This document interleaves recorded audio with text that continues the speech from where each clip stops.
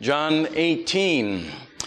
It's at page 904 in the Bible supplied there in front of you, in the seat in front of you, if that's helpful, where we'll be turning this morning. When you read your bulletins this morning, you may have thought that there was surely a misprint. Here it is Christmas Day, and we're turning to the end of a gospel. Shouldn't we be turning to the beginning of a gospel, to Luke 2 maybe, and the angels, or Matthew 2 and the wise men? But your bulletin is right. It's not a misprint. To the end of Jesus' life, we turn this morning in order to understand its beginning. Let's pray. Father in heaven, thank you so much for your word. Thank you that the people who have walked in darkness have seen a great light, even us. And on us, your light has been shed. Continue to shed that light now upon our hearts by illumining this word to them, this word that your Spirit inspired the day these words were written down. We thank you in Jesus' name. Amen. John 18, we'll pick up at verse 28 and read through verse 38. Then they led Jesus from the house of Caiaphas to the governor's headquarters. It was early morning. They themselves did not enter the governor's headquarters so that they would not be defiled, but could eat the Passover. So Pilate went outside to them and said, "What accusation do you bring against this man?" They answered him, "If this man were not doing evil, we would not have delivered him over to you." Pilate said to them, "Take him yourselves and judge him by your own law." The Jews said to him, "It is not lawful for us to put anyone to death." This was to fulfill the word that Jesus had spoken to show by what kind of death he was going to die.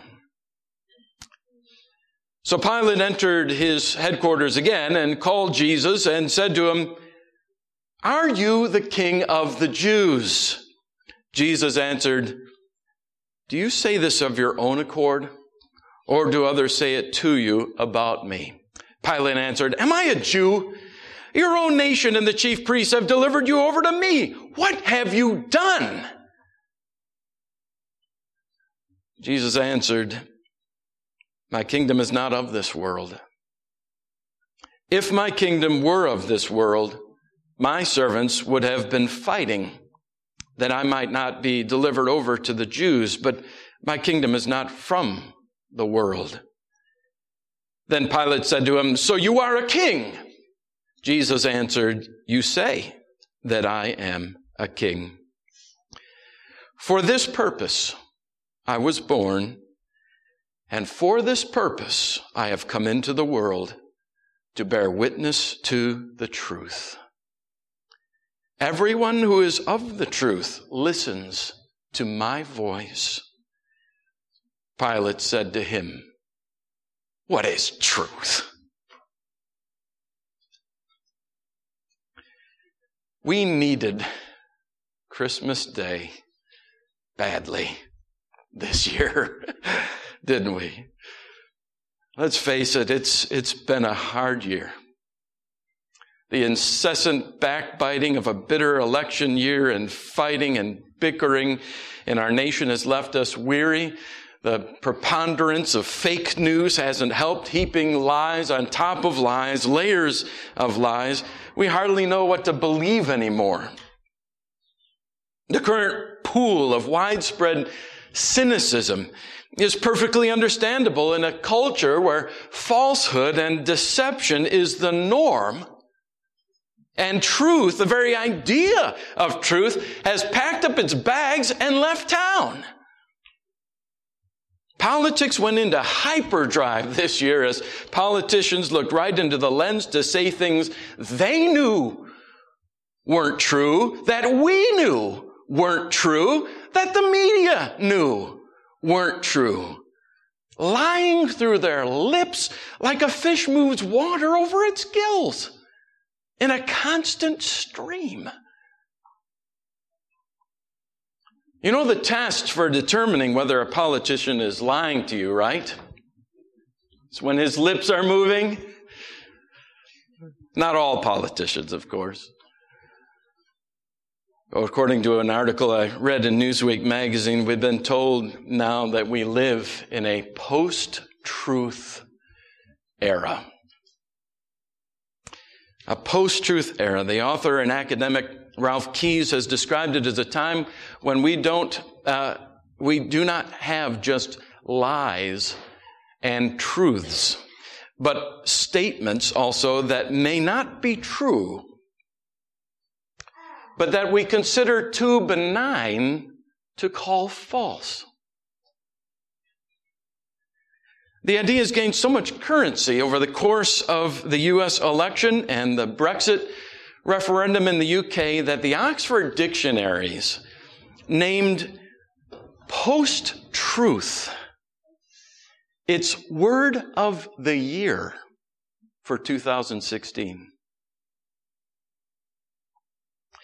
So Christmas didn't come a day, it didn't come a minute too soon. Christmas brings us back to reality, back to fundamental truth, back to the rock and the solid foundation on which the wise man builds his house. The world calls Christmas fantasy and nightly news from New York and Washington, D.C. reality. But in point of fact, it has them just turned around. Just backwards. There's nothing more truthful, more real, more significant, eternally significant than the birth of Jesus Christ, our Savior. Compared to the reality of that, everything else is fantasy. With the coming of Christmas this year, two kingdoms have come crashing up against one another, much as they did when Jesus and a professional politician named Pilate stood face to face on the day that Jesus died.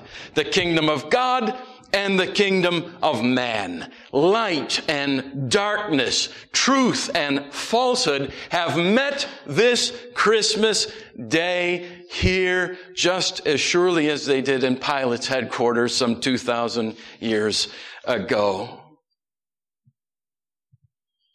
Pilate had been a crooked politician long enough to become deeply cynical about any claim to truth at all. So when Jesus stands there, when he stood there bearing witness to the truth, Pilate responds just the way we might anticipate. Under his breath with a sneering dismissal of Jesus altogether. Verse 38, what is truth?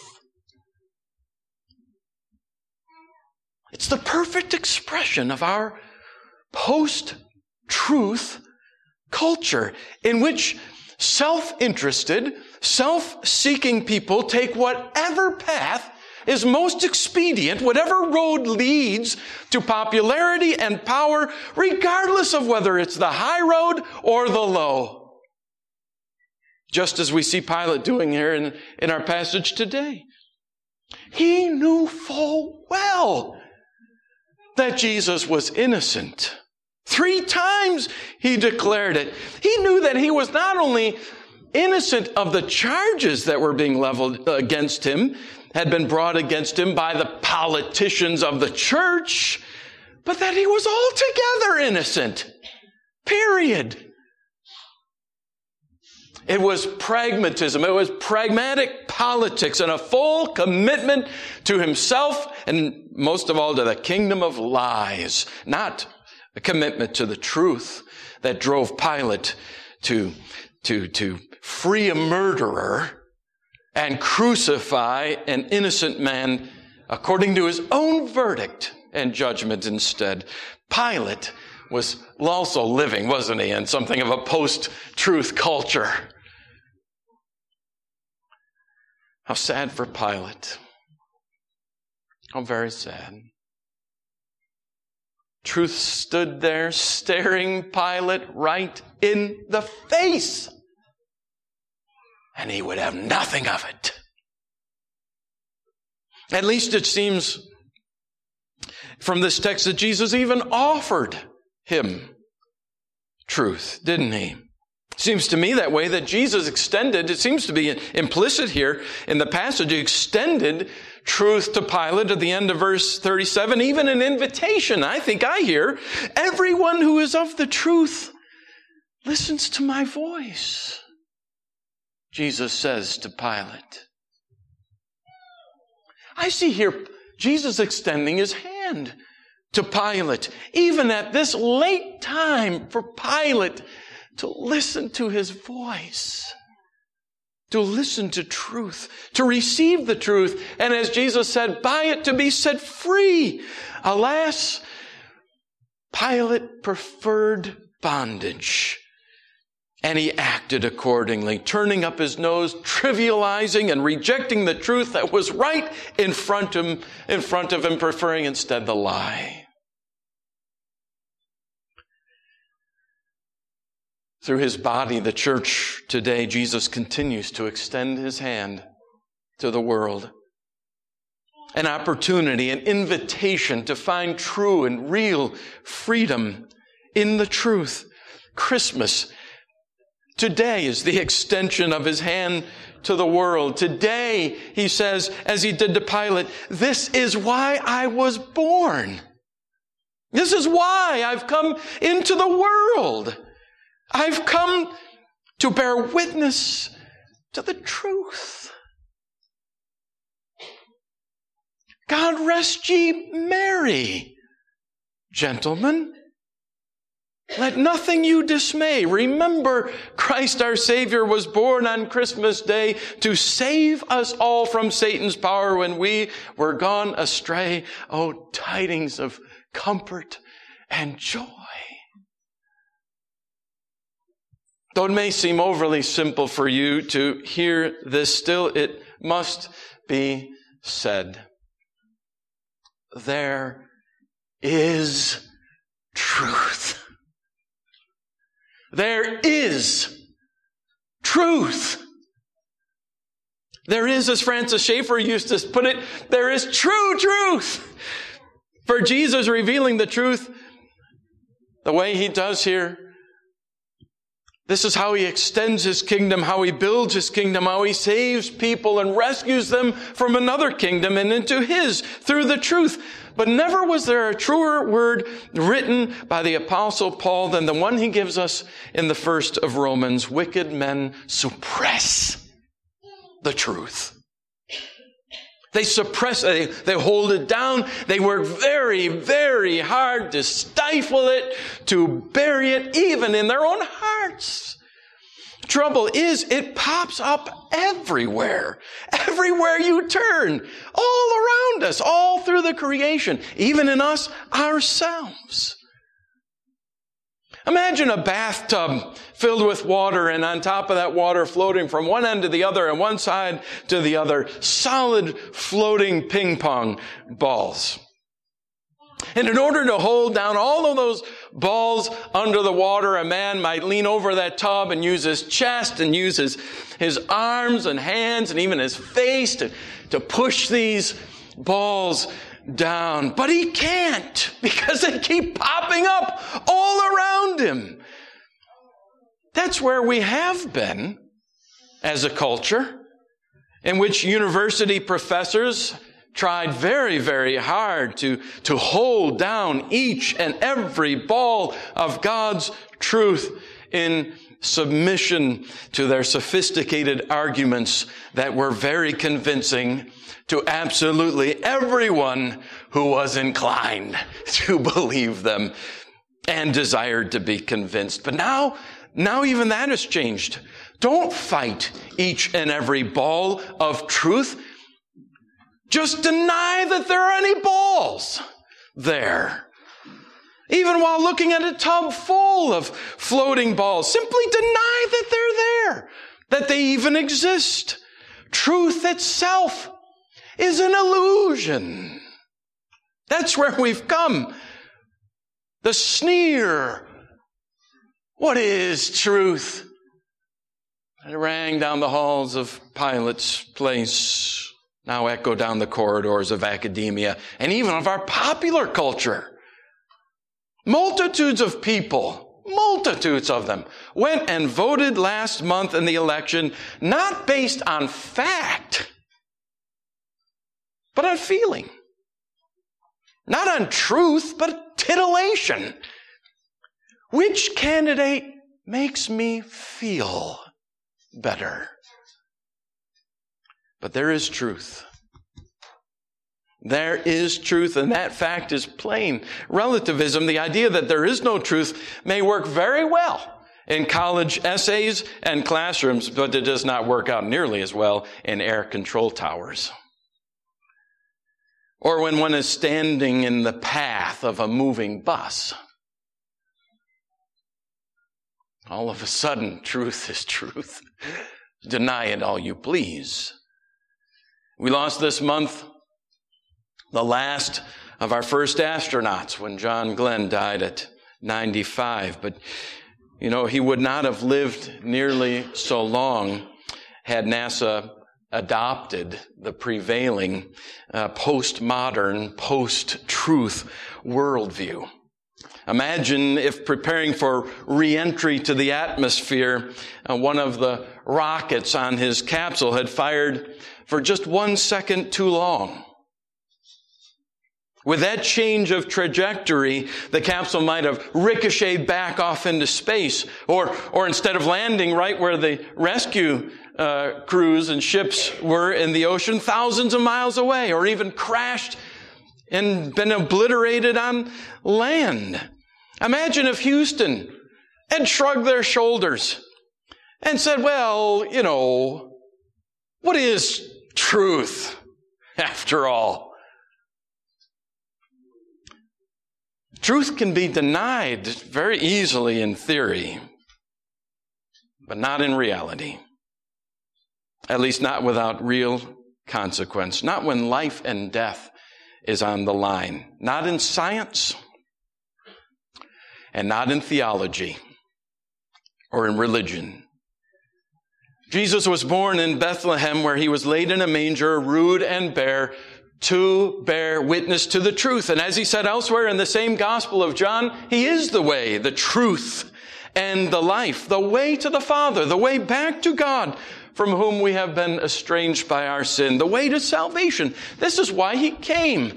I love the poem, the Roy Lesson poem on a Christmas card that one of you sent to us this year. If our greatest need had been information, God would have sent us an educator. If our greatest need had been technology, God would have sent us a scientist. If our greatest need had been money, God would have sent us an economist. If our greatest need had been pleasure, God would have sent us an entertainer. But our greatest need was forgiveness. And so he sent us a Savior.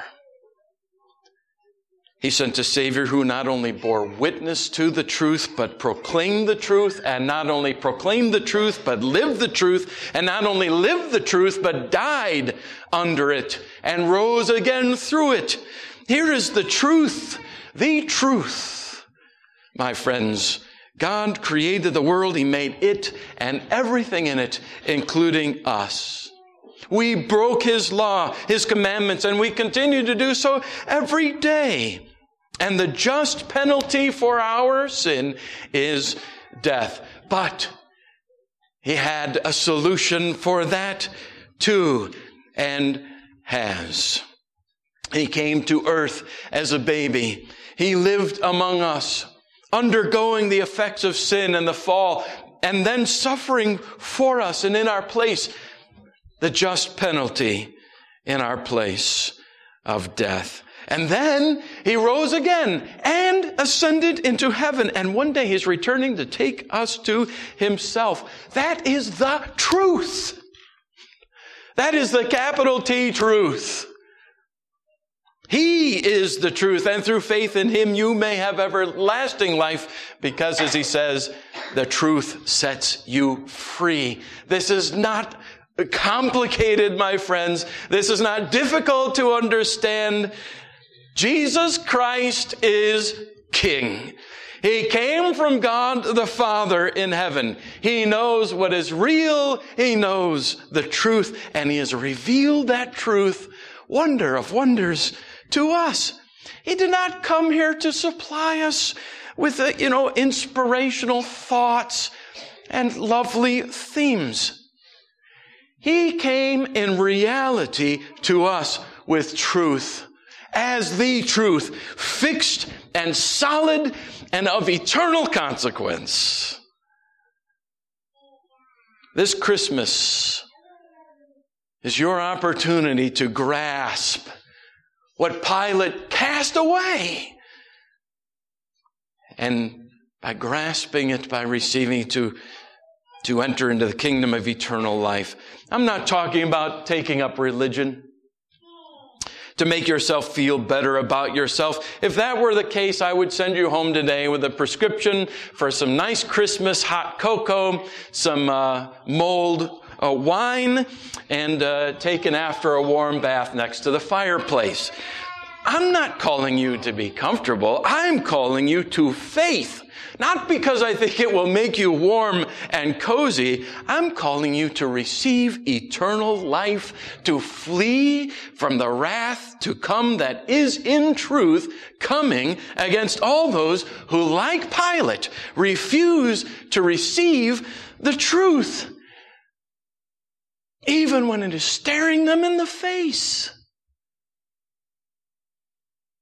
I'm calling on you to receive the one who is born to bear witness to the truth that is Himself, and through whom, by faith, you receive eternal, everlasting life.